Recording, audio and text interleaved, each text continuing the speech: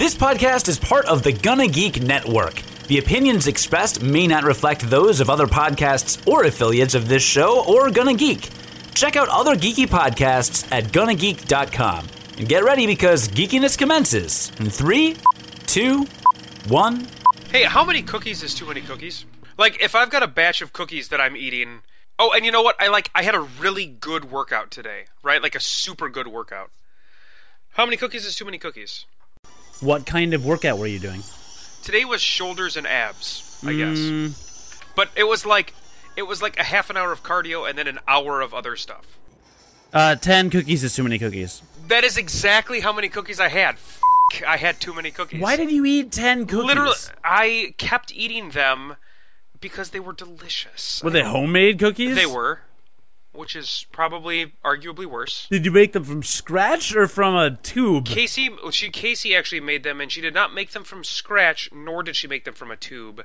Where did she make them from? They were made from a mix, but you have to add a couple of extra things. That's a tube. Okay, so she made them from a tube then.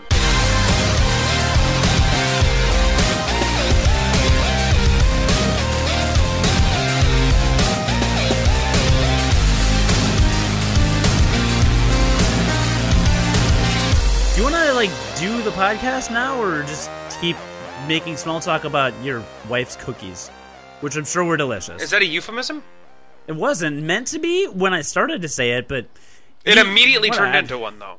It's whatever. I don't know. Your call. Hey, life is good. We just had a weekend. You and me. Who? Yeah, both of what? us. What? We had a weekend. What? Are you podcasting right now? I'm halfway in. We're not podcasting yet. Can't you feel it? That's what she said too. Who said that? So, what are we doing? What are we here for? We're not podcasting yet. But we've been recording this whole time. We've been recording, but we're not podcasting. We're not live casting. Make us live. Make us on air. We're not video casting. Oh, You want to do it live? I want to do it live. Make us live. And I'll start taking off clothes. Although, I don't think I should take off clothes now after 10 cookies. I mean... I can't believe you had 10 cookies. They were so good, though. I mean, they're basically... That's so many cookies. Did you have milk with them? No, because I can't drink milk. They were gluten-free cookies, which is kind of interesting. And so they're made with, instead of being made with, white flour, right? Make us live. What are you doing? Do you even know how to play this game? I'm waiting for you to tell this stupid cookie story for the audio podcast.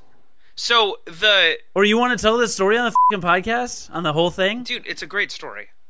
All right, well... Hold on. It's actually not that good of a story. So because wait. Well, now you've already. Here's what we're gonna do. Here's what's gonna happen on episode 75 of Unqualified Gamers, a podcast about video games and nothing but video games. We'll go live so you can tell your cookie story. So, listener, off the air for the last 15 minutes, John Martin, my co-host, has been telling me this story about cookies, and he insists that it is. Look, it didn't start off really as a story. What I asked you, hey. If I were to ask you how many cookies is too many cookies to eat, what would that be? And then I prefaced that by saying, but keep in mind that I had a very good workout today. And your answer was? Right, my answer was 10 cookies. 10 cookies was your answer, which, listener, subsequently was, unfortunately, the exact number of cookies I just finished consuming. It was a lot I don't think subsequently is the right... It was a lot of cookies. It was probably not the correct decision for me, yet I still did it. I actually don't have any regrets, but I did in fact eat 10 cookies. So that was really where this story started. And then we were talking about the style of cookies, because Cody immediately passed judgment on me like he always does. He was like, you're disgusting. You disgust me. And then he's like, well, actually, what kind of cookies were they? And I said, yeah, what a dick you are. So what they were they were not regular cookies. They were... from a box, but they were a gluten-free box of cookies. And the interesting thing about a gluten-free cookie is that it's not made with regular flour, it's made with almond flour. So the flour is a little mealier. Almond is a nut, not a flour. It tastes slightly drier, I guess. They make flour out of crickets. I don't know. Do you even know what you're talking about? You have no idea what you're talking about. They make cricket flour. Who makes cricket flour? You can make cricket bread. I'll order you some. No, you can't. Yes, you can. Look it up. Google it right now and send me a link. I will. Screen share it. Screen share it right now while we're video podcasting. I don't even know how to do that. Hang on. Yeah, well, you figure it out. while I intro the episode. Well, that was the episode intro. Congratulations, viewer/listener. You've now found your way to Unqualified Gamers, a cookie podcast, where John talks about apparently his dietary restrictions and baking bread out of insects. I think is that what we landed on? Is that what we're doing? Here's cricket bars that are made from cricket flour. That's not what you said. Look, there is a huge difference between cricket bread and a cricket bar. Hang on. Is this... The way this ties in with video games is that John just caught a Caterpie for the first time. His main Pokemon is actually a Caterpie because his DS is broken, so the B button automatically presses once every 3.4 seconds. It's a weird glitch. So whenever Caterpie tries to evolve, it, by hitting the B button, it cancels the evolution. So John actually has level 99 Caterpie, with which he beat the Elite Four single-handedly because he used so many supplements on it, like protein and things. So John actually beat all of Pokemon X and Y using the same level 99 Caterpie, which I think is very impressive. And that's how that ties into crickets, because a caterpillar and a cricket are both insect-like creatures that are gross and small and start with the letter C and end with the letter T. So there you are. Yeah, so here's a link for you. You can just, that's a site you can go to that explains it. And I think you have to buy it, like, commercially. Like, you buy cricket flour commercially. But this isn't about crickets. I don't know why the f*** you even brought that up. What's wrong with you? This is about cookies. Cookies that are delicious. All right, I'm not gonna pull up that delicious. link because it's a waste of my time. They were too delicious, and I ate 10 of them, and I don't feel super ill. I don't feel great. Tell me how this ties into video games. I never said it did. Then why are we talking about it? We've never talked about anything other than video games in this podcast, ever. How was your weekend, by the way? It was good. It was my first Father's Day. As a father. Oh, my God, that's right. I've had other Father's Days, but this was my first one as a father. You're a dad, and that's weird. And how was that? Cool. Did you get cookies? It was cool. Actually, yes, I did. It started off, Casey made me pumpkin pancakes as well as carrot cake pancakes, which were both amazing. You have made up literally every form of food that you've talked about. They literally exist. You can buy the carrot cake pancakes at World Market. She made the pumpkin pancakes herself. Sure, yeah, because you have a pumpkin patch in the backyard. And the pumpkins are made of crickets and magic. I grow pumpkins in my backyard. I do, actually, because I like to garden. So she made pumpkin pancakes and carrot cake pancakes, and then I had to work for most of the day. But then after that, we went to a Father's Day barbecue at my grandmother-in-law. Is that a thing? My grandmother-in-law. Yes. At my grandmother-in-law's house. And we had a barbecue, and it was one of those things where, like, I got done eating, and I had eaten so much of the main course of food that I immediately fell asleep. Have you ever had that? No, never in my life. That was sarcasm. Yes, all the time. Yeah. So I quite literally, and Max was asleep for like the whole time we were over there, and not only that, Max is our baby. Even if Max isn't asleep, when we go to family get-togethers, and this is the way it always is, I think, when you have a baby, you get to give your baby up and just kind of roam free for a while when you have a kid, because everybody else wants to hold the baby. So, we got to give Max up, and he was doing his own thing with everybody else, and I got the 4-month-old was doing his own thing. He was doing his own thing, and I got to eat a crazy amount of food over there that was delicious because it was barbecue food, so it was all horrible for you, with lots of cheese and butter, because we live in America. And then I quite literally rolled over to the couch and just passed out. And I passed out for like an hour. And I don't take naps. Like, I'm not a napper, so it was pretty good. Were they barbecue-flavored cookies? The cookies, in fact, were chocolate chip, the only cookie that exists. That's weird. Not true. So, there are many good cookies, but chocolate chip is the best. I'm sorry, all of you Ginger Snap fans. What is wrong with you? I would imagine that your wife might have celebrated Father's Day, not begrudgingly, but if you think she about dislikes the time, me, so I mean that's right. But if you think about the time invested so far, so you've been a father for 4 months, and that's cool or whatever. But then your wife had the baby for 4 months plus 9 inside of her. So that's 3 times longer, basically, that she's been a mom, kind of, than you've been a dad. Right, so, but for Mother's Day, I slept in, so I was in a good mood for her. So I gave back. So you celebrated Mother's Day by sleeping in for your then wife. For the rest of the day, I was in a phenomenal mood. And then for Father's Day, she made you imaginary made-up pancakes and barbecues. Right. Okay? Barbecue. All of this adds up. Right. None of this sounds invented in any way. I'm actually single. How drunk are you? Not very. I don't see alcohol in your hand. No, I'm drinking wine, like I did last time. Alcohol impedes protein synthesis. So if you go to the gym and then drink, then your body's not going to recover as quickly or as fully, and you're eliminating like half the benefit of your workout. But I didn't drink immediately after the gym. Yes, you just said the second you got into the car after the gym, you opened a beer and started chugging it on the way home because you can drink and drive in Minnesota. I do have aspirations to be Stone Cold Steve Austin. Right, so, all right. Because I got to bring this back to wrestling. Third wrestling reference you've made, by the way. I have not even brought up wrestling even a little bit at all. So my weekend was good. Otherwise, I worked, and that was that. Cool, that's cool. What did you do? What did you do this weekend? I kind of know what you did this weekend. Tell me what I did this weekend. I probably can't say it on the podcast. Probably not. I went to a party. It was fun. You know what I did? So last week, listener, was our E3 Bonanza podcast. It was like 2.5 hours long, literally. And actually, we gained some new eyeballs, some new ear balls, some new listeners, some audience new balls. members. We gained new balls. Yes, people discovered our balls because of our last episode. Is that what I'm trying? I don't think that's... That's probably not what you meant to say.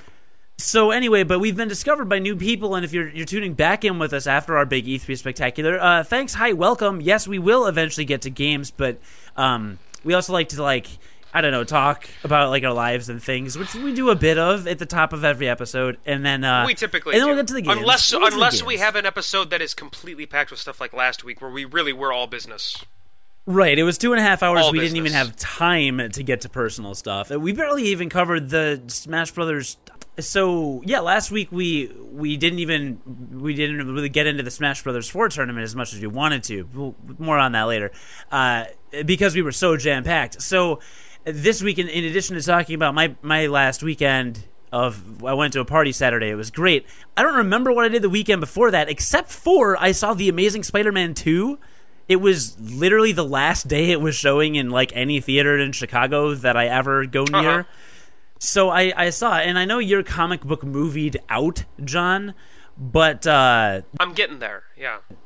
Yeah, the rest of America isn't yet, so presuming that anyone hearing me right now other than you cares, I thought it was awesome, but I was also the person that I went with brought a water bottle about half full of Fireball. Have you had Fireball? I have had Fireball whiskey. The whiskey, it can be quite good. It's a cinnamon whiskey. It can be quite good, yeah. Every girl I know from work and from my friends, every girl in Chicago is insanely into this Fireball whiskey. So, really? Listener, if you're young and aspiring to pick up chicks, listener, get some Fireball whiskey. Girls are super into it in Chicago.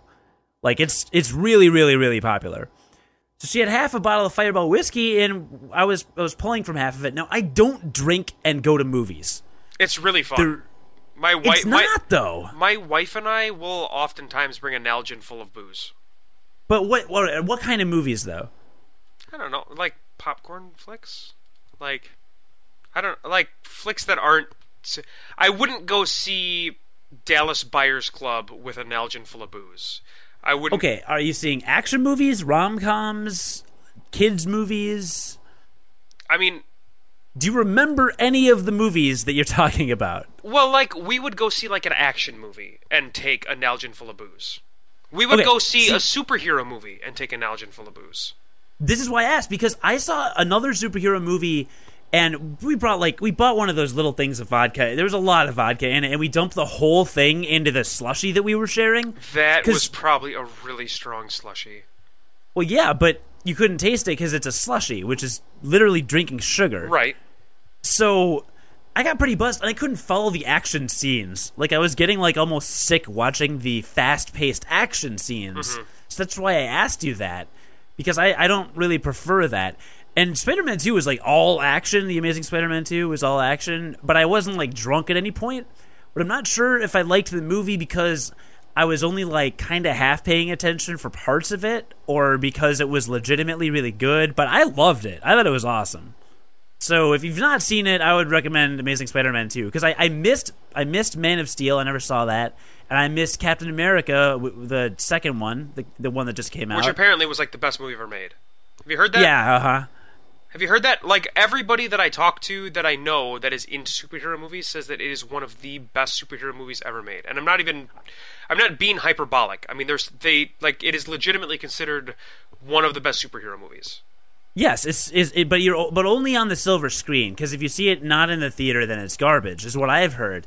And it's not even out on video, so how would anybody have that knowledge?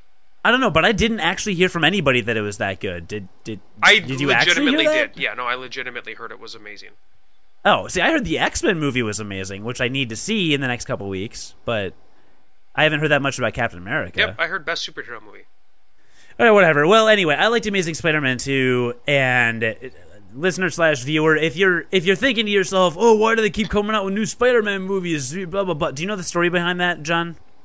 I know that Spider-Man is a character that got bitten by a radioactive spider. No, the story behind why they're making story, movies. Right? And so, like, he gets bit by a spider, okay. And then he gets spider powers, and that allows him to be a spider. Well, he's not a spider. He's a half spider, half man. And so he has 8 legs. Right, so he doesn't. That's legs. Dumb. That doesn't make any sense. So he decides to call himself the Amazing Spider-Man because he has powers of both a spider and he looks like a man. That's what I know about the story. Am I close? Yeah. Am I close? Yeah, see? So, like, I know something. So, the story, I've heard this third hand or second hand or whatever, so I have not verified this on Wikipedia or anything, but supposedly Marvel was in financial trouble forever ago. They sold the rights to Spider-Man to Sony. Sony made movies. There's a clause in the rights that says Sony must make a movie every year. They must basically make a movie every, 2 to 3 years or something, or they lose the license. Right.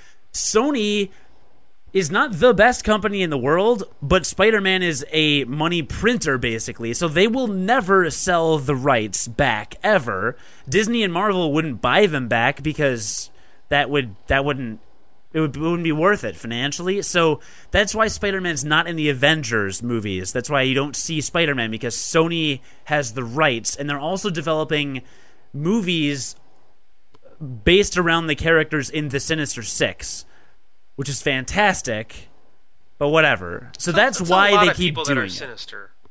Yeah, there's a lot. I know. Well, there's a lot, but that's why that keeps happening. So if you're just like, oh, why do they keep doing it? Blah, blah, yes, they're doing it for legal reasons, and it's still stupid. But that there is an actual reason. They're not just. I mean, there's a reason. Mm-hmm. You get what I'm saying? And I believe Fox or some other random studio owns Fantastic Four, and that's why there's no crossover there either. So that explains that. That vaguely sounds like you know what you're talking about, even though I'm pretty sure you don't.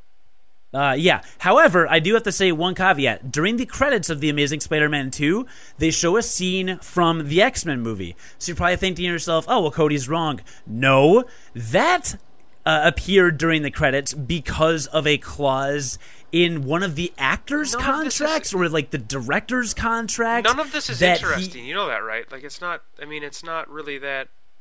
Like, I mean, I care, but, I mean, do you think our listener... I don't really care, though, either. I mean, it's probably more interesting than cookies and made-up vegetable pancakes. Really good cookies. Right? So, anyway, that was another contractual deal, and it was like the director or something left one movie to go to another or something, but there was an agreement that said, oh, but we're going to have to play this during the credits for me to do this. And that's why that happened. So that was a one-off exception to the rule kind of a thing or whatever. Good times. Great oldies.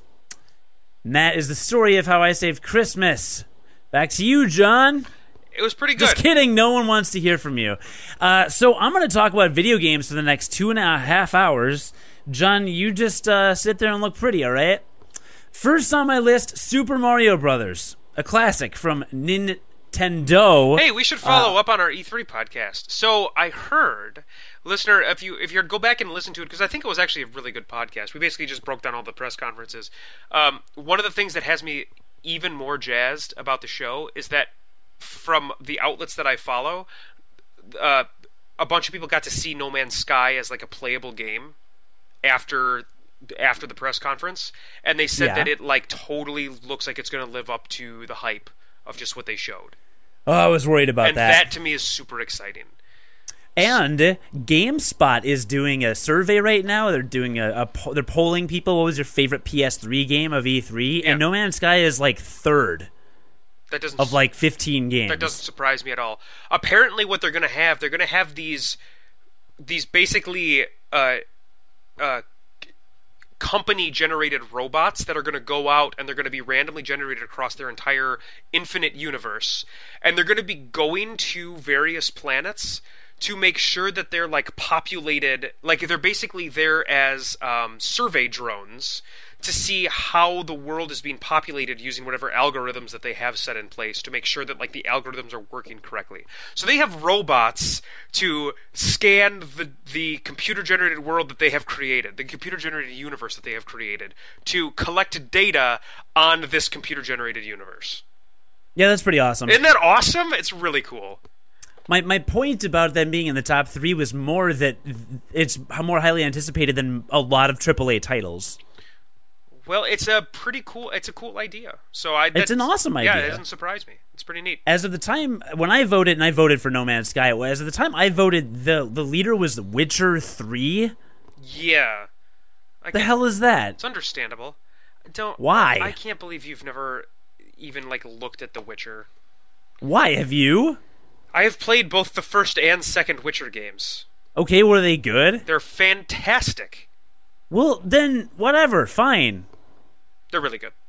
All right, fine. Well, still excited about No Man's Sky. It's gonna be a good time. Yeah. So I just wanted to make that announcement because I was reading a little bit about it today. So I really do think it might be my most anticipated game of all of E3. I really do.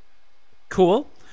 And another E3 update. I officially predict that Mega Man is going to be a mid-tier character in Smash Brothers at best. It's pretty niche. We're talking pretty niche at this point now. You're talking about tiers of Smash Brothers characters. That's pretty. That's what a podcast is, John. It's a niche. Sure. I also saw a statistic that apparently Mario Kart quadrupled the sales of the Wii U worldwide. Like single-handedly. And people. Honestly, I'm not surprised from the quality that it sounds like that game is. I'm not surprised at all that is the case. You know, it's funny when I sit down on my couch and I say to myself, "What video game am I going to play now?" I then say, "Why are you talking out loud to yourself, Cody?" To which I reply, "Well, I'm not really sure. I just thought that I might ask you what." No, seriously. Why are you talking to yourself? No, I just I thought I might ask what game I should play right now. Yeah, but why are you asking me? Well, because I am me. Well, it kind of goes on and on like that for quite a while. But which is weird. Well, to some, and I lost my train of thought. There's that story. What else did you play this weekend? I'm just kidding. That wasn't that. No, when I sit down to play a video game, I usually think to myself, like, what game do I have that I haven't like finished or I need to like progress further into? Like Watch Dogs, I've only played a certain amount. There's a lot of game left to play. I should do that. Or like I should play Bravely Default so I ever beat it. Or things like that. But Mario Kart, even though I've gotten a gold on all of the 150cc races, like I sat down a couple times this week just to play it. Like regardless of any actual progress, like forward progression or getting new golds and like the extra races or whatever. Like it's so fun. I just play it to have fun, which sounds like an obvious thing to say, but it doesn't matter because that's what happens with me. That doesn't always happen in video games though. That's a good distinction to make because sometimes you do just like want to play a game to progress begrudgingly progress through the game. Not necessarily begrudgingly, but it gives you an additional sense of accomplishment when you've finished. Like, oh, look at these things I did. Right. And Mario Kart, it's like I just pulled it out and played a bunch of online matches in a private room with some other podcasters over the weekend. Doesn't give me permanent points. Doesn't improve my record. Doesn't do anything for me. But it was fun. But it was super fun. It's that fun. It is the best Mario game, other than maybe Double Dash, which is still so good. But it's really good. Yeah. So I've been enjoying Mario Kart 8, and I'm not surprised. You know, the Luigi Death Stare alone was selling copies. It was. Which, understandably, right? So, what did you play this weekend? Did you play anything this weekend? Yeah, I played some Mario Kart 8. I'm still working on Bravely Default, which I've now been playing for, 6 months? It's been a really long time. You've been playing that game for a long time. But you like it. I do. I like it. I only play it on the train, so it's like a half hour in the morning, half hour in the evening, and that's it. So we should talk about your initial impressions of Watch Dogs, because now you've probably played enough of it to at least give an opinion, haven't you? Yeah, I like it a lot. You know, I've gone on record as saying that I really disliked Grand Theft Auto 4.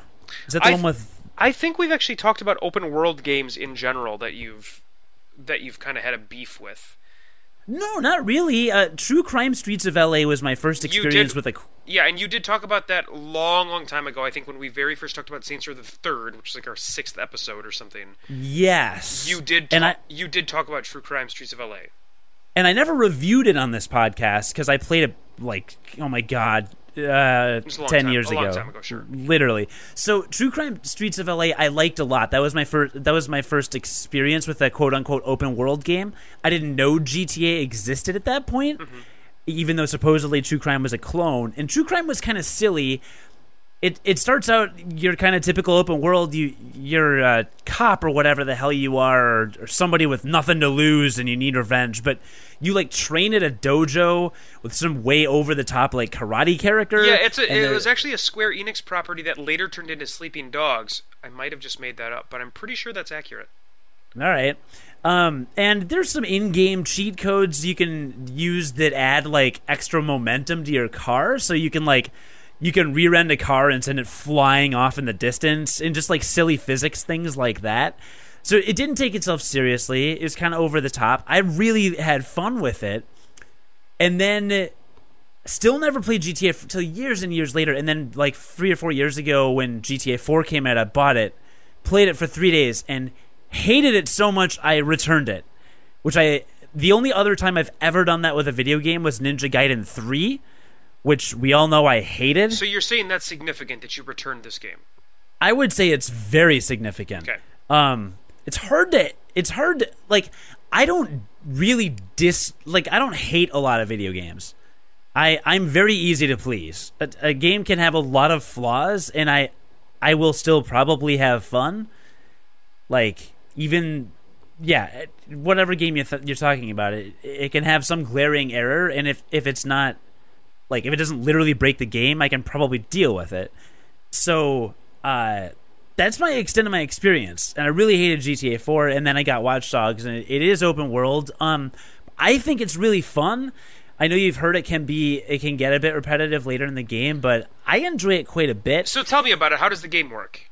So it's your typical, like, you get guns, you get to buy things, you know, if you need a car, you just walk up to a car, get in the car, and then drive around with it. You can grab parked cars. Your cell phone is very integrated with the game. You hack the car, basically, right? No, not really. You just get in and you can drive the car? Yeah, you hack other certain things. There's a lot of hacking involved in the game, but that's different. So the best example I can give you is, let's say, so I've been doing a ton of side missions. I love the side missions in this game. There are side missions where you can find a gang hideout and like take out a elite member of this gang, right? So let's say there is a gang hideout in a parking garage. So your mission is to go in the parking garage and infiltrate it, and sneak around and kind of sneakily get past people until you get to the main one. You could also probably like use a grenade launcher and just blaze your way in it, but that's really hard. So you want to try and sneak around and be crafty. So what you do is you find a security camera, which they're all over this game. Right. And you just hack into it. Hacking is just you just hold the square button. You hold the square button, it zooms you into the camera, so now you're controlling the camera. You can look around with the camera.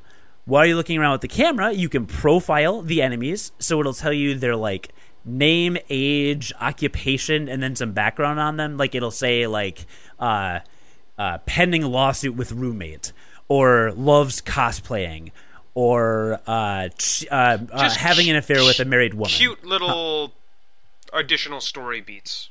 Not necessarily cute, just tells you something different about every character, and their annual income for all of them. And then with certain enemies, there are things you can do, like jam their communications devices. So you hold square again, it'll jam their comm. Or you can send them a fake text message to distract them.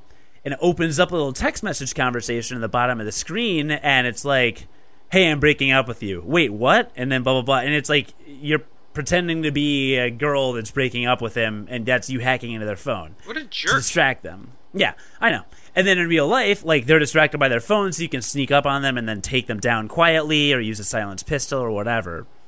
And then there are also, like, if there is an electrical box, like a switcher or something on a wall, you can overload it, which causes a small explosion, which will kill enemies within proximity. And then there's also several other cameras you can see from that camera's vantage point. If you just point at the other camera, you can then hack into that and then see from that camera's perspective. So as you can imagine, the spaces are set up so that like, you're jumping around from camera to camera for the most part. Yeah, you jump around from camera to camera. And that's the main thing about this game. You do that all the time. You're jumping from camera to camera a lot. And so does that prevent you from having to do gunplay often then? Like, is it mostly this hacking stuff, or do they also have a fair amount of gun stuff? No, I mean, I've done a balance of both. I read a review that said that they think there's too much gunfire because, like, the whole point of the game is to be hacking and be, like, subtle and stuff like that, but you can just pull out a grenade launcher and plow through things. So if you want to, you could just go in there guns blazing and just kill everything. Well, certain times, see, I have found it much easier if you're, like, I find that very difficult. Like, maybe I'm just not good at shooting things, but I think it's easier to do the hacking, and usually there's a balance. If I take out everybody but one or two guys, then I'll go in and take them out. And there's a couple other little game, like, fighting mechanics you can implement. Like, if you hit the right thumbstick, I'm playing this on PS3. Right. You go into, like, focus mode, and basically everything moves in slow motion. So if there's like two or three guys right by each other and you want to take them out quickly, I can load up my silenced pistol, go into focus mode, quickly dispatch the three of them, hoping that focus doesn't run out beforehand, and then move on. So I can run forward maybe a bit further into the area so that I can see another camera to hack into, because you have to have line of sight pretty much to hack into something. And that's why the cameras are important, because you are moving from camera to camera, and that gives you line of sight. Yes. So you, like, jump from camera to camera then, right? Yeah. Okay. So that I haven't found that there's a terrible imbalance. Now, again, I'm only, like, 13% done with the game, and that's including all side quests. So I don't know. I'm not far. I've only done, like, 2 story beats. I'm still in chapter 1. So I'm not far, but that's the main thing of the game, is all these side missions require that. There are a lot of mini games. There are like 5 acid trips you can go on, and they like send you into a dream world, and you do some crazy scenarios in these. And like one is you destroy Chicago with a spider tank, and it's just you're in Chicago in a spider tank. And you have 14 objectives to do in a row. A spider tank sounds awesome. Like it's really cool. I kind of want a spider tank. It's actually really fun. So, like, objective 1 is destroy 5 cars. The second objective is kill 10 cops. The third objective is destroy the cop helicopter. And it just keeps going like that. Well, of course, all these cops are shooting at you and stuff. So you have to just, like, basically kill everybody in Chicago. It's pretty fun. Right. And that's it. I beat it the other day. I played it for like an hour, maybe an hour and a half, and like I think I pretty much beat that particular hallucinogenic quest. But that's one of like 5 or 6. And then there's lots of other mini games. There's a cash run where a bunch of like virtual coins appear and you have to run around the map and get them. There are vehicle chases, which are awesome. So one of your cohorts is like a vehicle thief, I guess, and so he'll tell you to pick up a vehicle somewhere and then bring it to a certain location. So that can include like cop chases, that can include you off-roading through parts of the city, that can include you like trying to go through a highly crowded area and not hit many pedestrians, killing them. And the entire game you have a reputation points, so like if you kill a civilian with a car or something, then it goes down, or if you see a crime going on by you and you dispatch the criminal, then it'll go up. And the higher it is, the less likely people are to like call the cops on you if they hear gunfire and things like that. So there's like a zillion different layers and moving parts to this game, but like so far, I think it blends together pretty well. Is it as kind of beautiful and fleshed out in terms of a world as they like advertised? Because I think one of the things that was kind of advertised with this game is that it's gonna be one of the most impressive, large-scale open-world endeavors that kind of has ever been created. Like, do you feel like the world is incredibly expansive? Do you feel like it's pretty? I think I'm too early in the game to tell. Okay. I will talk about Chicago, though, because I live in Chicago. Hey, and this game takes place in Chicago. It does. So, it is hard for me to get around the game because... So right now I'm in The Loop, which is downtown Chicago. Right. If you live outside of Chicago, you probably like you consider downtown to Chicago to be the like Loop. to be anywhere in the city. A lot of people consider like, oh, you live right downtown, and somebody will live by Wrigley Field. Well, no, to a Chicagoan, that's like 3 miles north of downtown. Right. Downtown to people in the city is a very specific area. So I'm in downtown Chicago. The Loop, the downtown Magnificent Mile, Tribune Tower, Wrigley Building, that kind of thing.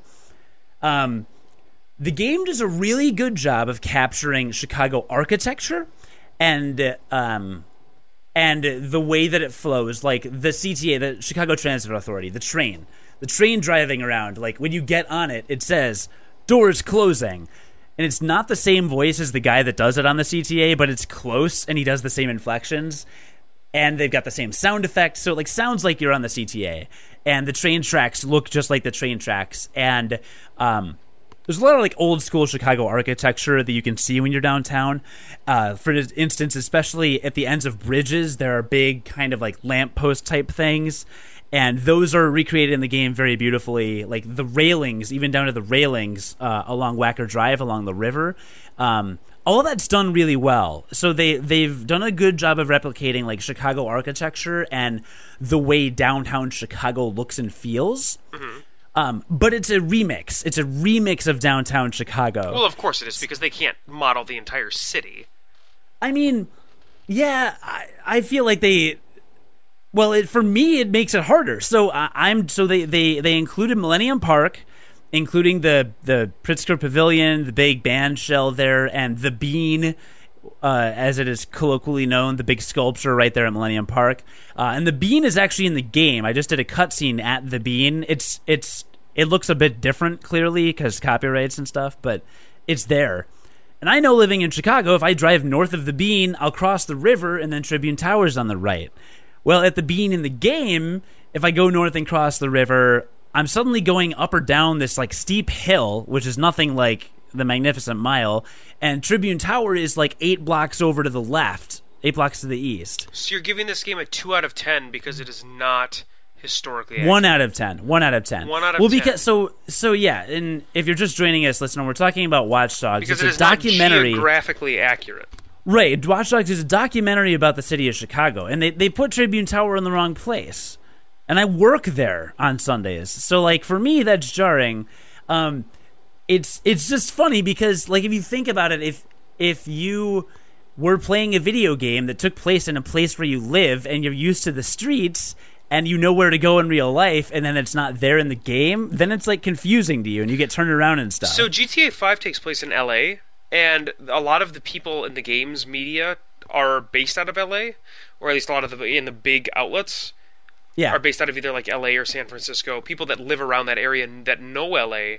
And they never really had those complaints about that game. They said that like it does a pretty good job of kind of demonstrating what LA proper looks like. I don't think they were expecting it though to be an actual recreation of the city.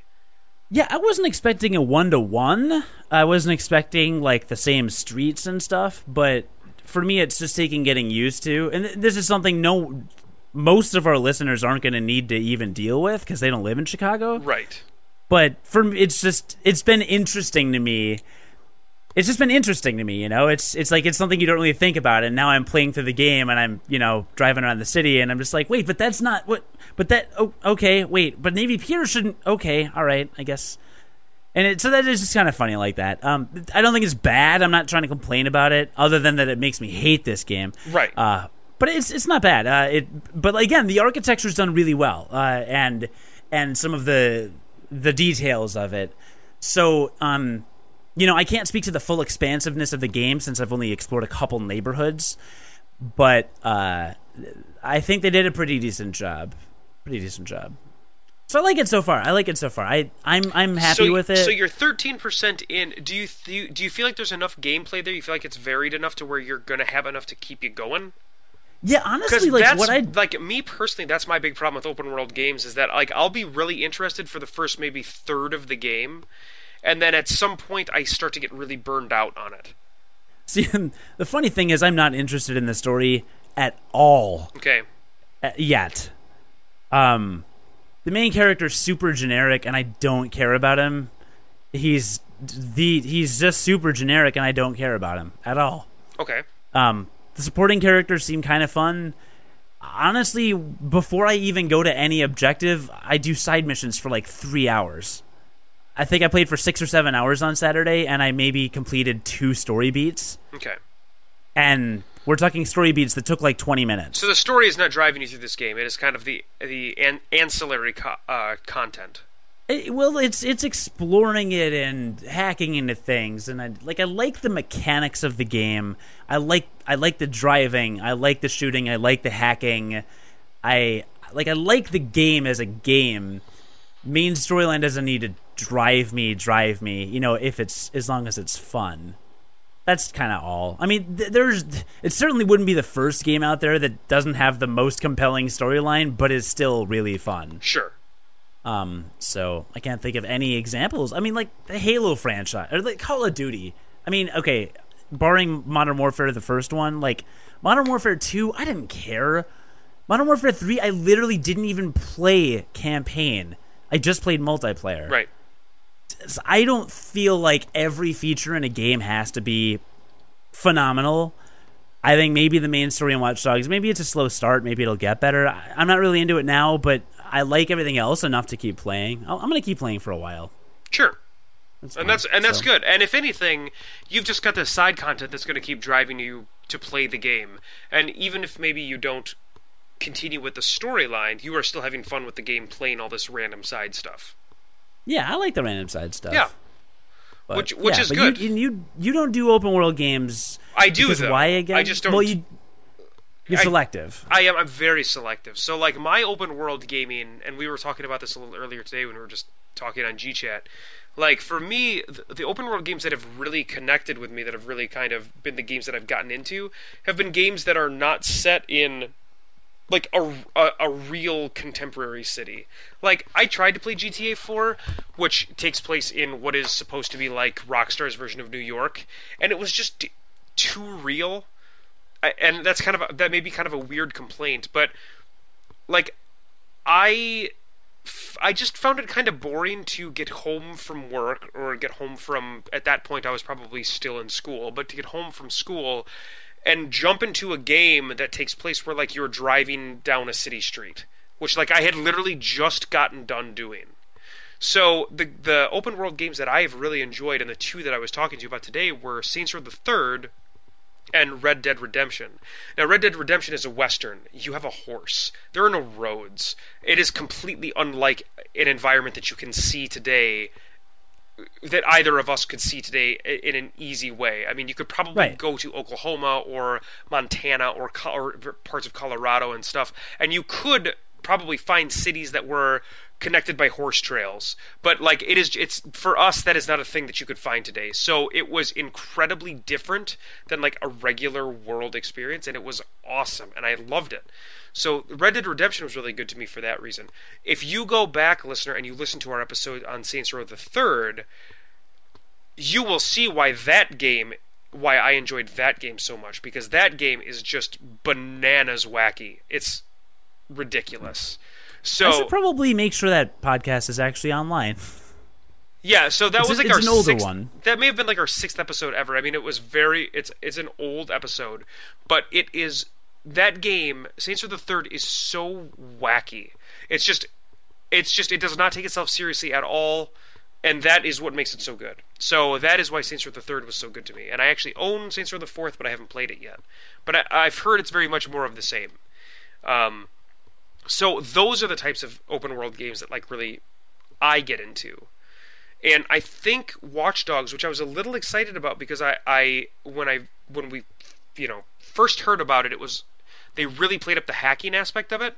But as I have read reviews on it, as I've heard people kind of talk more about it, I'm thinking it's probably more of the things I kind of don't want for my open world games. And so for me, I decided I'm probably not going to get it.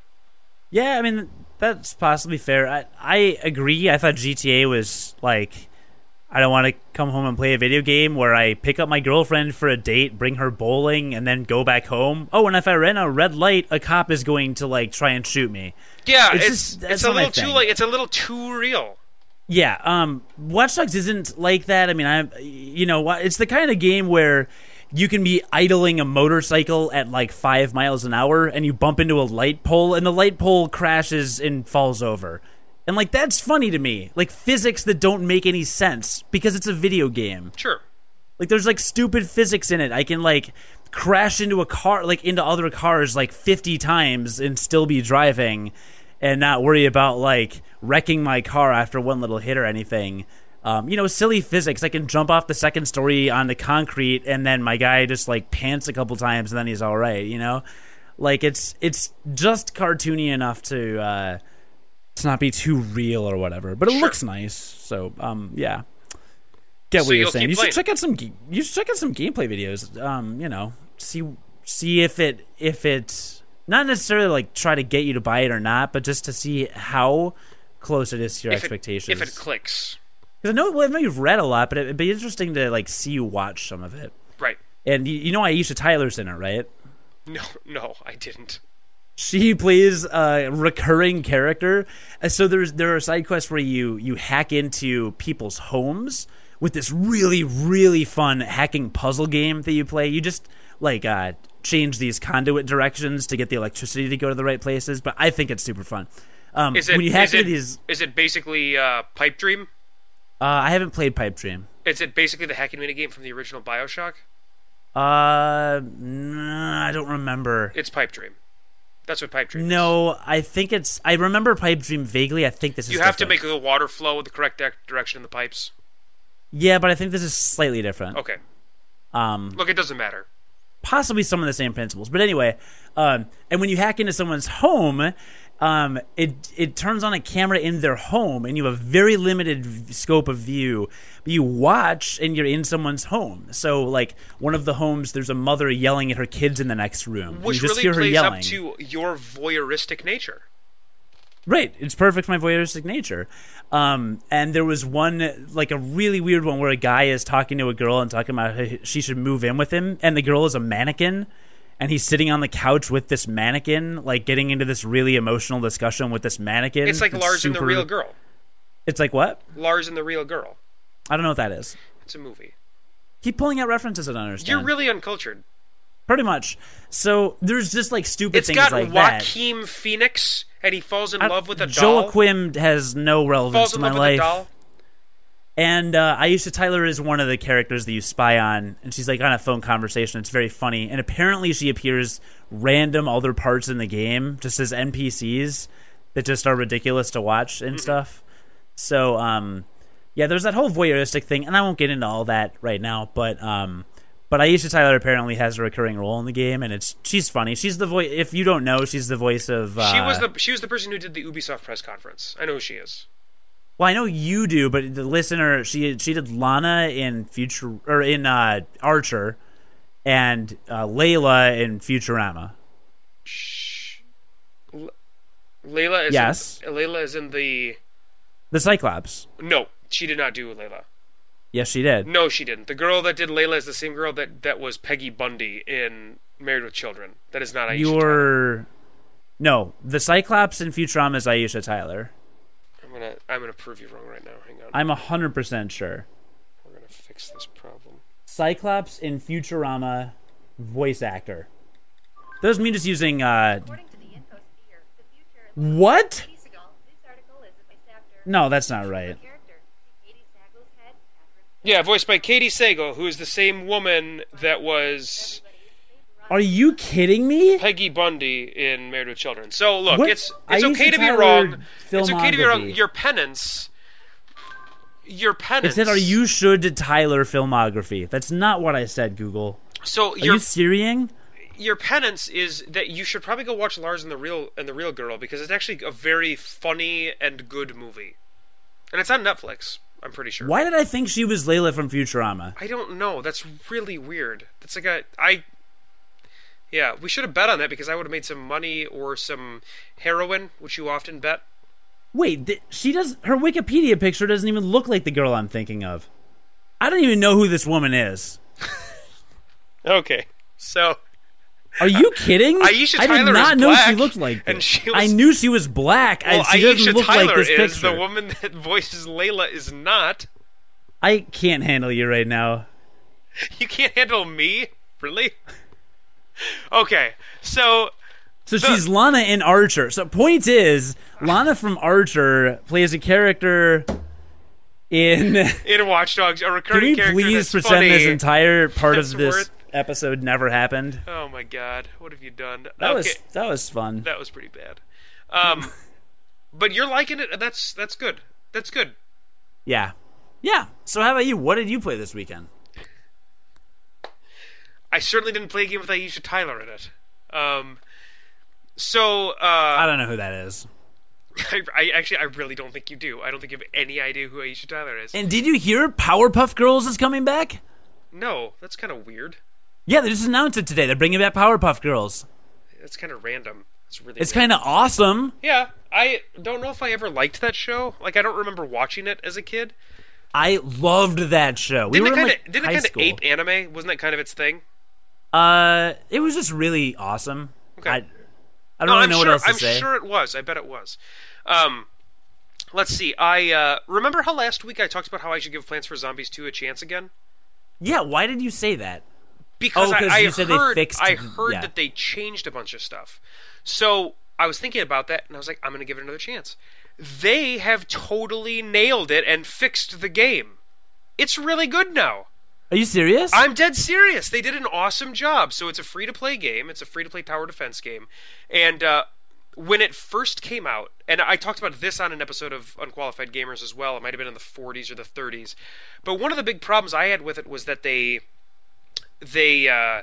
had this map that you had to go through, and you had to like grind for stuff to find it in the levels they would randomly drop from zombies you killed, and like you'd have to have a certain number of keys that would randomly drop, and they'd be super rare, and it would take you 5 hours of playing the game to find the keys, and you may finish all of the levels in this first area, but you couldn't unlock the second area until you found the correct number of keys, right? Well, now, once you get to a certain point in the level, you'll encounter, or a certain point in, like, the world, you'll encounter a level that has this big monster in it, and if you kill the monster, he'll drop a key, and then you can use that key to unlock the next world. You can also spend money to unlock the next world if that's your thing. Real world money. Right, but you don't have to, because you can kill this giant zombie to unlock it. Another big problem with the game before was that every level had 3 stars, and stars were another thing you had to collect to unlock stuff. But you couldn't collect multiple stars on a level with a single playthrough. So you'd have to go through a level and finish it in a certain way to get a single star. You'd have to then go back to that level, do the entire level over again with maybe a different stipulation to get your next star, and then you have to go back and do the exact same level over a third time to get that third star. And so the time investment was outrageous for people that were trying to unlock things. And the gameplay wasn't like varied enough to keep it interesting. So they completely did away with that. Now every world is a linear map of 25 levels, and rather than have 3 kind of levels of difficulty, which were kind of what the stars were going for, they were trying to be different levels of difficulty. They didn't do a very good job of that. Now they have just made the game much more difficult, and you just have to beat the level once. So that's pretty fun. So like I find myself having to play levels maybe 3-4 times to beat them, but each time I'm getting closer and closer to completing the level, I may be changing up the plants that I've brought into that particular level to try a different strategy, and then I only have to beat it once to advance. So that kind of keeps that fresh as well. Definitely like that. And then each of those levels may have a different stipulation on it, like you can't plant plants on these spaces, or you can't let the zombies get past this space because they'll trample these flowers. So you have to make sure to keep them in front of that particular space. So that keeps that game pretty keeps the game pretty interesting that way. And like I said, you don't have to continually replay the level over and over again to farm stars. You basically just have to play it, and then once you beat it, you get to advance. And then, like, there are things you can unlock. So, like, there are power-ups that get unlocked with in-game currency, because there's always in-game currency dropping that you're collecting. IGC. And you are collecting that, and you're able to, like, buy power-ups in the middle of the game to use. So that's fun. You can also purchase those with real-world money. And the power-ups were things that were not in the original Plants vs. Zombies, so that's kind of like a fun little addition.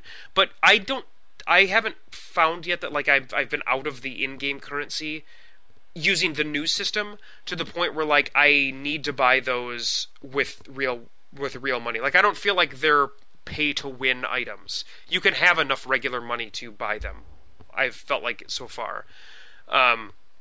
And then you can there's also plant food, which superpowers your plants that are on the board. Again, it's a tower defense game, they're your towers. And then you can buy plant food with real-world money as well. Those all drop in the middle of the game by destroying special zombies. But they really have, to me, as far as a free-to-play game goes, they have totally fixed that game. The only thing that they have put behind a paywall are like 5 unique plants that you could not get any other way, but so far I haven't needed them at all to advance. So I don't think that any of them are going to be necessary to advance in the game. So how does that work? How does that happen? How does EA say, let's just change the entire game to eliminate all these issues? So I think that what happened was there were so many complaints with the structure that they developed for the initial release of Plants vs. Zombies 2. They were like, They recognize that Plants vs. Zombies is an important brand. If they didn't, they wouldn't come out with like Plants vs. Zombies Garden Warfare, that first-person shooter that just came out on Xbox One and will eventually make it to the PC. Like, they wouldn't have come out with that. Like, Plants vs. Zombies is a recognizable brand. It's probably PopCap's arguably most sold game. It might be their most sold. It's either that or Peggle, I would say. You know, it could be Bejeweled. I don't know. It's an important franchise to PopCap. So I think they realized that they needed to take care of it because it's going to be used to sell games in the future. And so they were like, well, we recognize that you guys don't like what we've done with it, so we're going to fix it. And they did. And good f***ing on them. So what about all those people that paid money for those garbage features before they fixed the game? What about all those people? I think that the way that worked is some of the stuff that you unlock will turn into, like, I had keys on my account that I was using to save up to unlock the next area. Well, since those keys don't really exist anymore, they just turned into in-game currency. And so I think if you had things that you had kind of been building up, they just turned into in-game currency. Gotcha. I think that for some of the people that maybe have paid the money into the game to unlock certain content or whatever, they probably got a little screwed. And that's unfortunate, but for the vast majority of people, because we know that the vast majority of people do not pay for in-game content on free-to-play games, they ended up getting a better deal out of it. And I'll be perfectly honest, with the quality that the game is at now, I am actually considering buying some of those optional plans, just for fun. Because I like to throw money to games that are free-to-play when they're being done well. It's the same reason why I actually put money into League of Legends. And I judge you? I put money into Mass Effect 3 as well, into the multiplayer.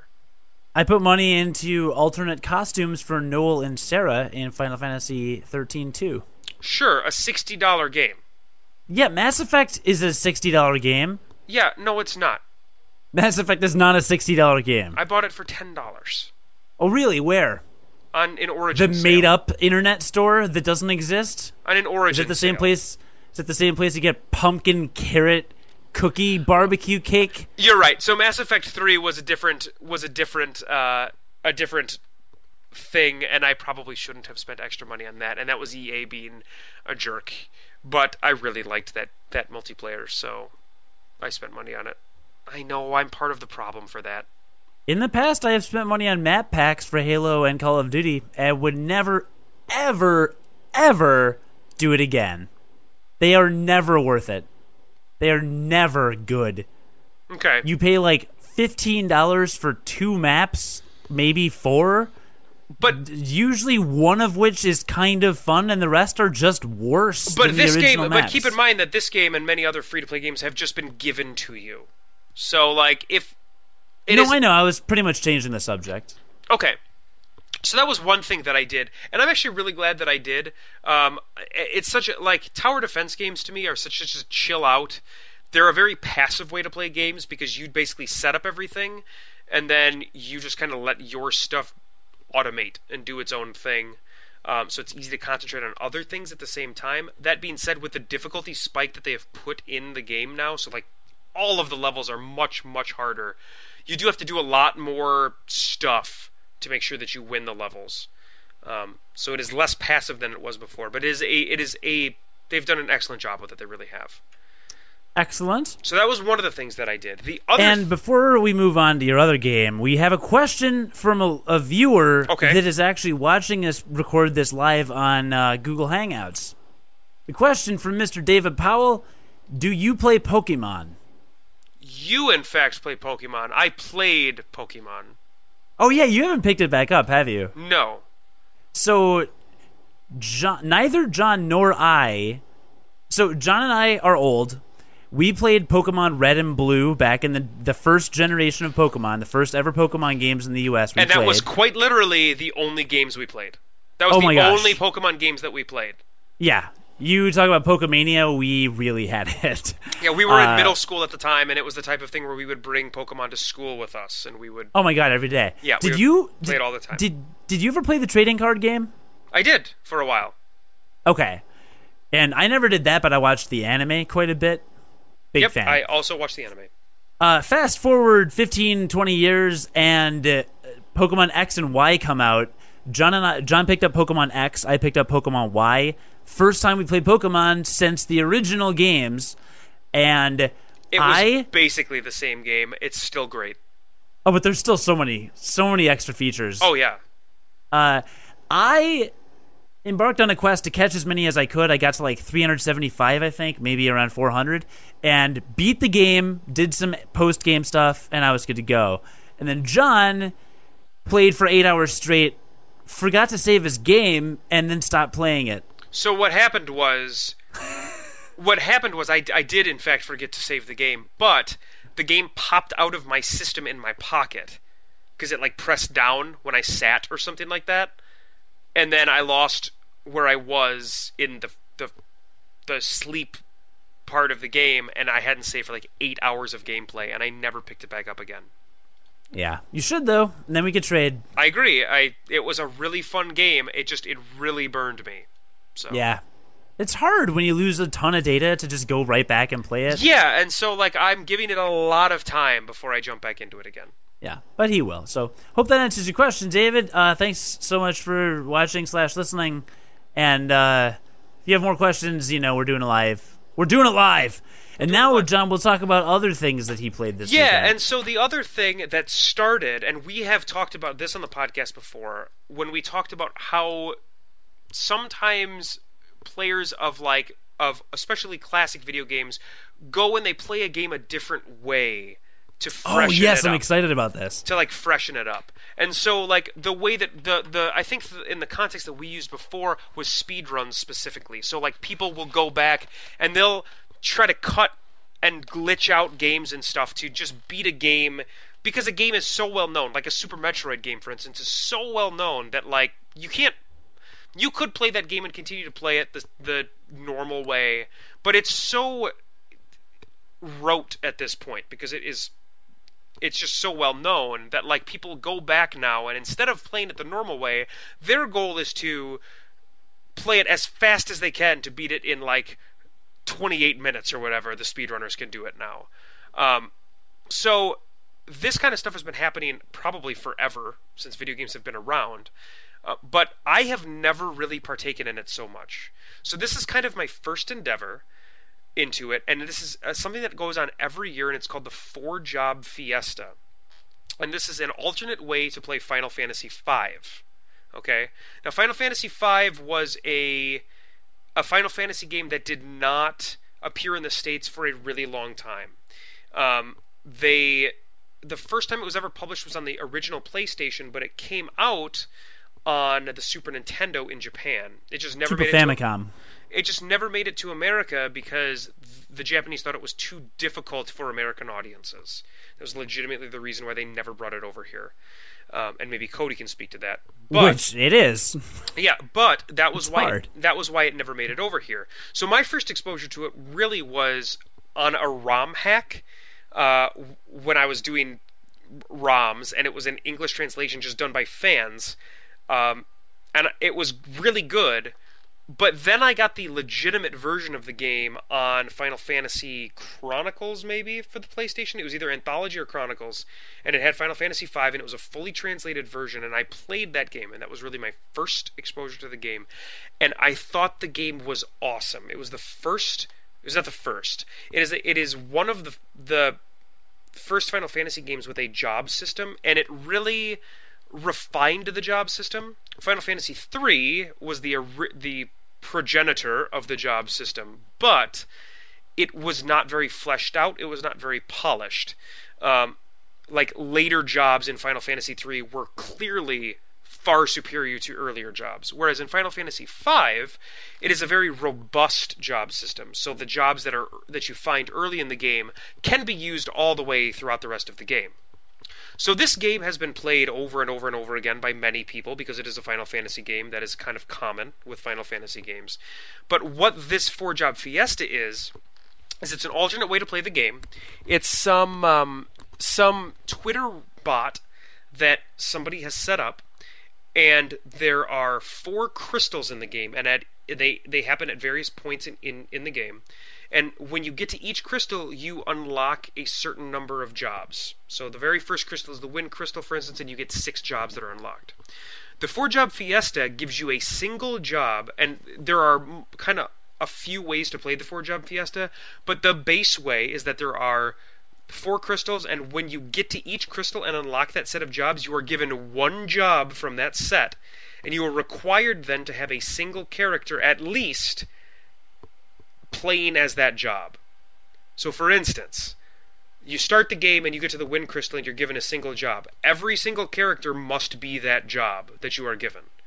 The next crystal you get to, 1 character needs to be the job from the first crystal you reached.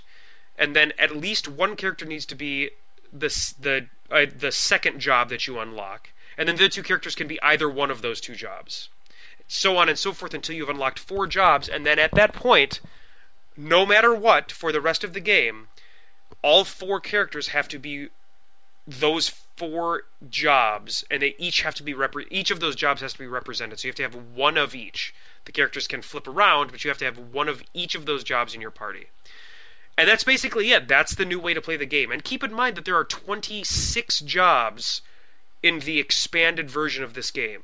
So you're basically cutting out 22 jobs that you can play with. by doing it this way.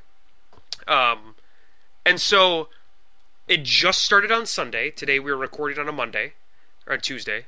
Monday. It's a Monday today. It just started on a Monday, and we are recording. It just started on Sunday. We're recording on a Monday, and I have unlocked my first set of jobs.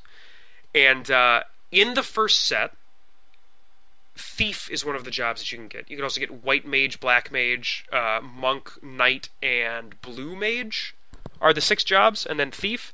And I was fortunate, or unfortunate enough in this case, to unlock Thief. So the Thief in the game is like more of a support class, and so I have already reached a point. Here's just a great like single story from the game that has already happened. So I've unlocked the game, and the next thing you have to do is go to this ship graveyard with all these abandoned ships, and all of my characters have to be thieves right away when you hit the Wind Crystal. So that happens, and then there's one town, and then you go to this dungeon. It turns out that in the town, they don't sell equipment for thieves. So my thieves are literally unarmed when they enter. Yeah, when they enter the ship graveyard, because there's no way to equip them. So there is a single enemy in the ship graveyard that will occasionally drop a dagger that allows you to equip your thief with a weapon. So I basically farmed skeletons until I got enough daggers to equip my whole party, since they're all thieves, so I could then advance in the game. And so, wow. So that is like what I've had to do now. And so I'm at the end of the ship graveyard, and I'm fighting a boss. The boss turns undead occasionally and does a crazy amount of damage to my characters. So I'm fighting him right now. I haven't beat him yet. He's actually wiped me out twice. But what I think I'm going to have to do is that in Final Fantasy V, and in other Final Fantasy games too, but Final Fantasy V has this, in the most easy to understand way, if an enemy is undead, anything, items, spells, whatever, that you try to use on an enemy will hurt them instead of heal them. And that includes, in this game, things like potions. So I think what I'm going to need to do is I'm going to need to hang out and steal a bunch of potions from the enemies that are in the area I'm at, to where I can get to the boss, and when the boss turns to its undead form, I'm going to have to use potions on it a bunch to kill it. And I think that's what I'm going to have to do to kill it. But that's just like my first experience. This is the first dungeon in the game, and that is my first experience with the difficulty that this is going to raise in playing the game this way. And I'm super excited about it. Like, it doesn't frustrate me, and maybe it's because it's the first real challenge at all I've had with the game. But so far, it's kind of like fun. It's just a completely different way to play the game. And I've got another friend. We've got a friend who's doing this with me. We're doing this together. And his first job that he unlocked was a white mage. And so he's in the ship graveyard with all the undead stuff, and he just walked through it. Because he got to the boss, all of his characters are white mages. He gets to the boss that goes undead, he just cures it a bunch of times and it dies. Not to mention, he can also heal his characters with spells, which I can't do. So, like, his experience, completely different from mine. But it's really cool. It's really cool. And I'm kind of excited because the game is difficult. The very first time I ever played it and played it to completion, I did find it difficult compared to some other, specifically other Final Fantasy games. So I'm pretty excited to play it, and play it this way. Yeah, hearing you talk about it makes it tempting to actually do. Even though I was not the biggest fan of the game because I thought it was really, really difficult, especially at certain points in the game. I just thought it was too hard. But God, that is really tempting. Isn't it cool? I don't know. It's just it was really wacky, and this first part because like I got to the boss, and the first time she just wiped me out completely. Like, I didn't even come close. I was like, there's a way to do this, because people have been doing this 4-job fiesta forever.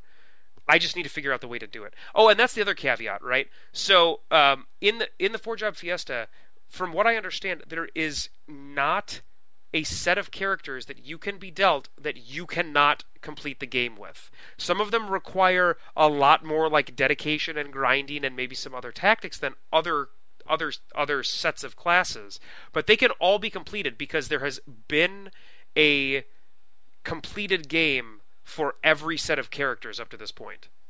Every single one? Yes. So there hasn't been a set of characters that you can't complete the game with. There actually aren't that many sets when you think about it, because you get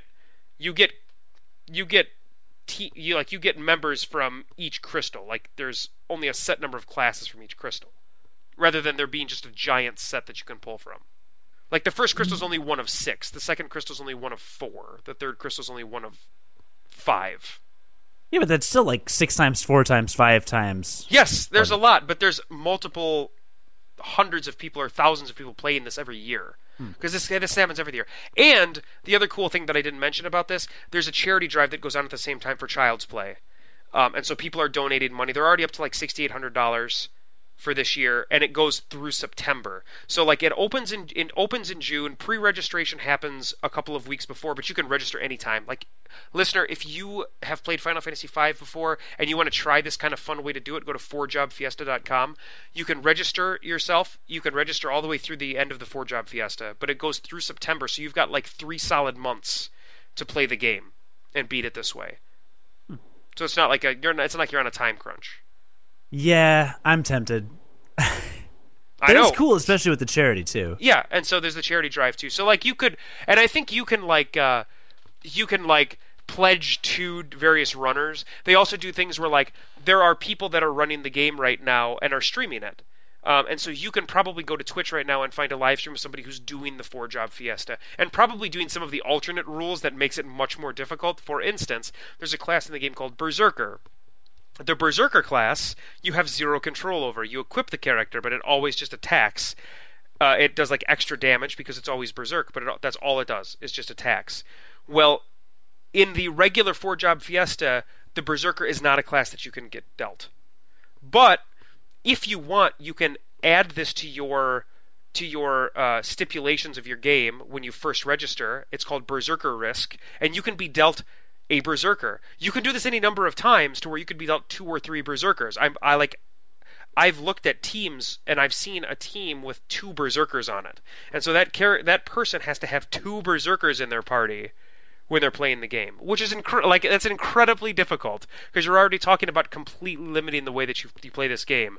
Now you're talking about having, one character that you can literally not control at all. It just is going to sit there and attack. How do you get 2 Berserkers if there's 1 job class from each Because crystal? it's a specific stipulation where you type in Berserker Risk, and you can type that in twice if you want. And basically the way it works is for every $100 of charity that the 4-Job Fiesta raises, it will deal 1 Berserker to somebody with the Berserker Risk. And so if you've done that's what it is. And so if you've got Berserker Risk, it could deal you 2 if enough money has been donated. So like you have the opportunity to get multiple Berserkers in your party if you do a Berserker Risk, but it's for every $100 that's donated. But they're at 6,000, so that's 60 Berserkers. 68 Berserkers right now in parties. 68 Berserkers. Yeah. That's really awesome. Yeah, it's really neat. And so I'm excited to talk to. I've already talked to. I was texting our buddy about it today, who's also doing it, and he's already gotten to the 3rd crystal. His road is the classes that he's unlocked, and I am very familiar with the game. He is doing something incredibly brave. This is the first time he has played the game, and he's doing it with this 4-Job Fiesta in mind. So that's kind of cool. But just looking at his party, he has already such an easier time compared to me having a thief. Like what's his second class? He's got a thief. He's got a Mystic Knight, which is a melee character that uses magic to kind of exploit elemental weaknesses in the game. And then he's got a ranger who has arguably the best ultimate ability in the entire game. It's an ability called Rapid Fire, which allows you to attack 4 times. You attack 4 times with like a slightly weakened attack. But what about the white mage? And then the white mage can heal, which he also got. He hasn't got his 4th class yet. So he's got white mage, ranger, and Mystic Knight.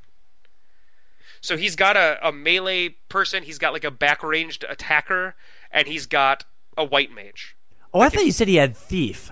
No, I have Thief. That's the only... Yeah, I knew that. Okay. Yeah, that's the only class I've unlocked so far. And that is, like I said, going to be a challenge. Like, I'm basically going to have to steal stuff throughout the whole game to make sure that I'm just better equipped than other parties would be. That's going to be the way I'm going to have to do it. Now, are you going to tweet about this occasionally? Yes, and that's the other thing. I will start tweeting about it. The 4-Job Fiesta does have ways to tweet and kind of update people on your progress. You can follow me at EatPlayGame is my my Twitter handle, and I will be tweeting throughout the course of this. I would like to stream it, but it's because I'm going to be playing on my iPad, it's probably not a possibility. I think maybe in future years, if this one goes well for me, I think in future years I would try to stream it basically using a ROM. Since I now own a copy of the game, I wouldn't feel bad about doing that, so I would stream it using a ROM. But for now, I will just tweet my progress on it. So you can follow me if you want to hear that progress. It is at EatPlayGame, and you should see some updates from me on the game. That is awesome. I don't think I would do that. If I did an alternate way to play a game, I would probably do the Nuzlocke challenge. And that's the one, I think, for Pokemon, right? Where you get 6 random trades and you just use those 6 Pokemon? Close. The first Pokemon you encounter in a new area, you have to capture it. And then it goes in your party. Until you have 6, and then you can't capture anymore. If a Pokemon dies, you release it. Period. Sure. So you release it permanently. That's an interesting challenge. Yeah. And if Pokemon die, that would allow you to keep getting more later in the game. Right. But if you've got that Charmander and you've just played through half the game with him as Charizard and a gym leader busts out some rock Pokemon or something that hits a critical hit and it's super effective and kills him, you have to release Charizard. That's a real sad story, bro, but that's part of the challenge. That's part of the reason why you do it. So don't get super invested with the runs, I think is what Cody is trying to say. Don't get super invested with the game that you're playing.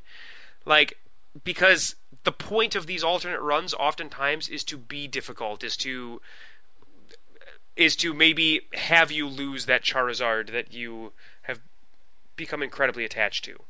Well, and for the Pokemon one specifically, a lot of people say that part of what it brings to the game is greater attachment to the Pokemon you do have and then retain, because regularly Pokemon you swap them in and out of your PC like it's nothing. It doesn't make it a difference. Same with you and your Thief. By the end of this run, you're going to look at your Thief and be like, I'm going to hate it. No, don't even start. I'm going to hate my Thief. I already hate my Thief. No, you're going to hate your Thief through the entire game, but when you finish, you're going to look back and be like, that Thief got me through this entire game. Yeah, that's true. I mean, like, you're going to be able to look back and you're going to be, like, slightly attached to these characters. And, like, this party's always going to have an impression on you because you're not swapping in and out their jobs the whole game. Like, once you get that 4th job, it's those 4 people, and then you have to play through the whole rest of the game. That's and you're right. going to remember that. And the way the game is set up, so the way the systems in the game are set up, listener, you have a base class called a Freelancer, and when you change to that Freelancer class, their stats are at a base level. But if you've mastered any jobs, it gives you bonuses to your stats, and the highest bonus in those stats from the classes you've mastered goes to your Freelancer's base stats. So, like, the idea of the game is to get through the whole game, master a bunch of classes on a variety of characters, and then switch everybody to Freelancer at the end. And then they're going to have really high stats. You can kind of customize their abilities, and that's how you beat the game. But all of the classes, when you switch to them, have both penalties and increases to their attributes. But with this particular run, you're ending the game with your characters not as freelancers, but you're ending the game as your characters as particular classes. So it's the end of the game is going to be much more difficult with the way this system is set up. And I'm excited to try it. I'm really pumped to see where it goes. Me too. I'm excited. I'll keep you updated. Yeah, that is a super cool thing. And then I guess to wrap up, let's see if any of our listeners are playing the 4-Job Fiesta. Perhaps. I'm waiting. I'm listening. I'm hoping. Okay, great. As always, listener, we ask what you are doing this weekend with what games you're playing. Miles says playing Watch Dogs, Infamous Second Son, and Amazing Spider-Man. Apparently the video game. Oh, edit. Just got the Destiny alpha. My weekend is now gone, but I don't care. That's cool. I heard so many good things about that alpha. Man, why didn't I even attempt to get that? Yeah, I've heard so many good things. Really, I really have. All right. Jay says Watch Dogs, Transistor, Mario Kart 8, and I may play some Brawl this weekend. It's a nice little throwback. James says currently Diablo 3 on 360. Completed the first run through, not a patch on the first two games. So that probably means not a patch. I don't actually know what that means. Me neither. Listener, if you've heard me talk over the past, 20 episodes, you know my affinity for Diablo 3. I think it's a wonderful game. I've actually taken a break from Diablo 3 intentionally because they're coming out with ladders, which are going to be like a competitive way to play the game. And I want to kind of be fresh when I jump back in. So they're going to be releasing that probably within the next month, and I've stopped playing for the time being because when I get back into it, I cannot wait. I've actually wanted to play the game, but I've been holding off on purpose. Well, and plus you've got a 4-job Fiesta to have. I know, and that's pretty fun too. Cool. GVGINU says he's playing Mario Kart 8, Moon Chronicles, Project X Cross Zone, Zombie U, and a couple indie fan games on my PC. You know, there are a number of listeners that are playing like several different games, and I have Bravely Default for when I'm mobile, but then when I'm stationary, I've been pulling out some Mario Kart 8 and Watch Dogs, but like I don't usually play a lot of different games in a short period of time. I don't either. I think you and I are both kind of the one game until it's done, and then we move on. Yeah, we definitely, I really directly had this conversation on Google Plus with Jamie Butterworth, another podcaster. He's the kind of guy that'll run to the discount bin, get a $10 game, play it in a weekend, and then go back to GameStop and sell it for 14 cents. Just right. Kidding. 6 cents. And like just kind of goes through them. So it's just interesting. It's something to like remember when we talk about video games, because there's so many different ways to play video games. I mean, just 4-job Fiesta, good example. So many different ways to play video games. It's always like really interesting when you're thinking like, oh, why would they put that feature in this game? No one's going to use that. Like, no, there's a lot of different gamers out there. Right. A lot of different interests. Tobias has been playing Mario Kart 8, Transistor, and Killer Instinct. Okay. What is Transistor? That's the second time that popped up. Transistor is that other game by the Bastion creators. Oh, that's what it is. Did you get that? Nope, not yet. I'm gonna get that. I've had this other stuff to do. No. You're busy. I'm gonna get that. Okay. Have you heard good things? Yeah, I've heard really good things. Oh my god. Okay, I'm all over it. I've heard the soundtrack is awesome. Which Bastion's soundtrack was awesome. Bastion's soundtrack is so it's good. So good, and I've heard that Transistors is also very good. All right, good. Jeff says playing Mass Effect 3 for the umpteenth time. I didn't talk about that, but I've actually jumped back into Mass Effect 3's multiplayer. Really? I really have. It's really good. You do like it a lot. It's really good. All right. Jamie Butterworth, speak of the demo. Speak of the demo. Honestly, no idea. Of course, Tomodachi Life and Mario Kart 8. I need to keep playing Skyward Sword because I got myself reacquainted with it last weekend. Good. Finish it. Finish that game. And what else? Trezzy Chu, who was watching earlier and said, keep up the laughs, guys. So thank you for tuning in. I see we have one viewer, but I don't know who it is. So if it's you, thanks for those kind words. Trezzy Chu says, going to keep working on Ni no Kuni. I want to have it finished soon and got to find time to finish Tales of Xillia before number 2 gets released. Ni no Kuni is so good. I downloaded it. I know you did. Because it was on sale for $5 on the PlayStation Store. Yeah, you should play that game. It's so good. And I'm not even a PlayStation Plus subscriber, so watch good. for those flash sales. Thanks for letting me know about that. Alexander was going to play Hawken, Gmod, Team Fortress 2, and Killing Floor. I know what a couple of those things are. What's Hawken? Hawken is a mech free-to-play game. Oh. Gmod? Like the original, supposedly like the original like Mech Assault, which was a very very it's like mech simulation if mechs were real, you know? Like you have to worry about weight on your mechs and you have to worry about heat and stuff like that. I had MechWarrior 2 on PC from like 96 or something. Sure. 96 or 98, so throwback. Justin had a Mario Kart 8 party at his place Saturday night. Pro tip, Rainbow Road does not get easier with wine. I believe the new Rainbow Road is hard. I believe that. It's a very good amount of challenging. I like it a lot. Christopher Long, contributor at unqualifiedgamers.com. Go check out his awesome articles. Christopher says, let's see, with school out, weekends and weekdays will begin to blend together. John knows what that's like. I remember those days. No, you know what that's like from not working Monday to Friday. Yeah, that's true. But I should be able to give you this one. On Showcase this weekend, we have Mario 3, Binding of Isaac, Might and Magic Duel of Champions, Yu-Gi-Oh! Forbidden Memories. That game is so much easier with my spreadsheet. Yikes. Animal Crossing New Leaf, Skyrim, Trials Fusion, Mario Kart 8, and Mario Party Wii Party U. Wow. That's like 10 games. This is what... So, like, do you remember what summers were like when we didn't have school? I do remember when we were little... I would like stack up my SNES cartridges. That was pretty much what we would do too. Yeah, so go through them. Yeah. So no, I don't blame him at all. I think it's awesome. But just these days, when I sit down with a game, I just want to get into it for an hour or 2 or 3 or 7, and then I'm kind of good. Right. I just don't like switching gears. Vintage Gamer privately, Final Fantasy 13, Final Fantasy 8, and Mega Man 9. Okay. Solid choices. You know, I liked the music in Mega Man 9 better than... I didn't play 9 or 10.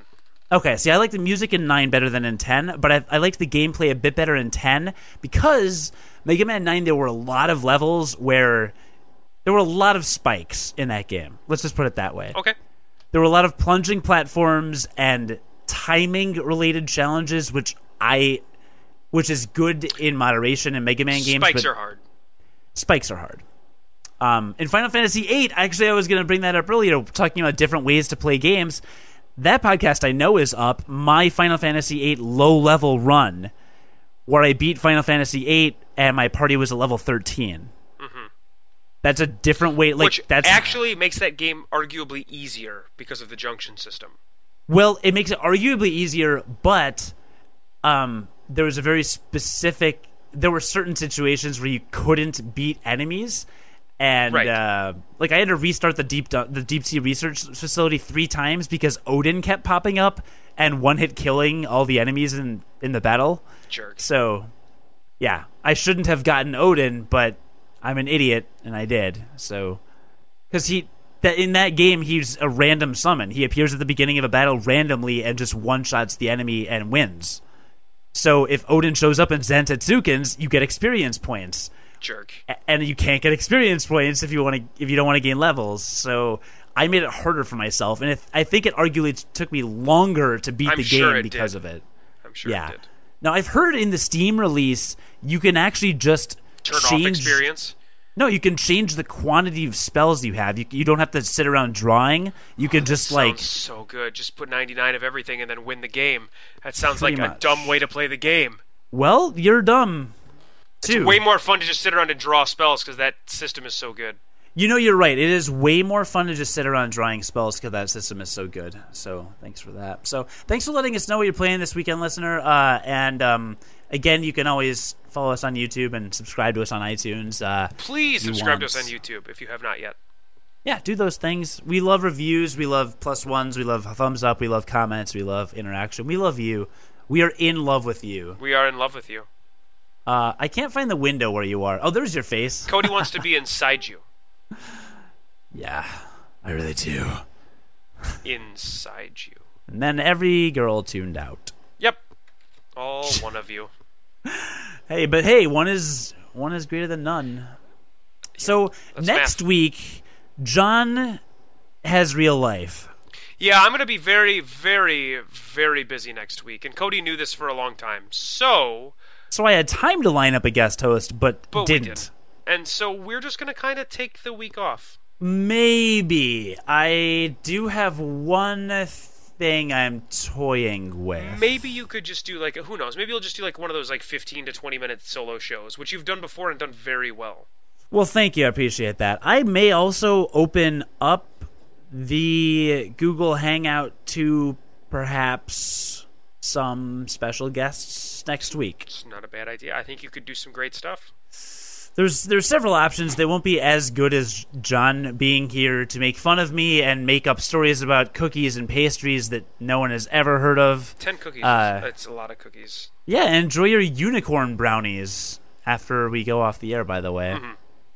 So John won't be here, but I'll try to put some kind of content up there to stave you over for the week, and then we'll be back to our regularly scheduled programming. Will that be July? It By will. then? It probably will. Nah, not quite. So. That'd be close.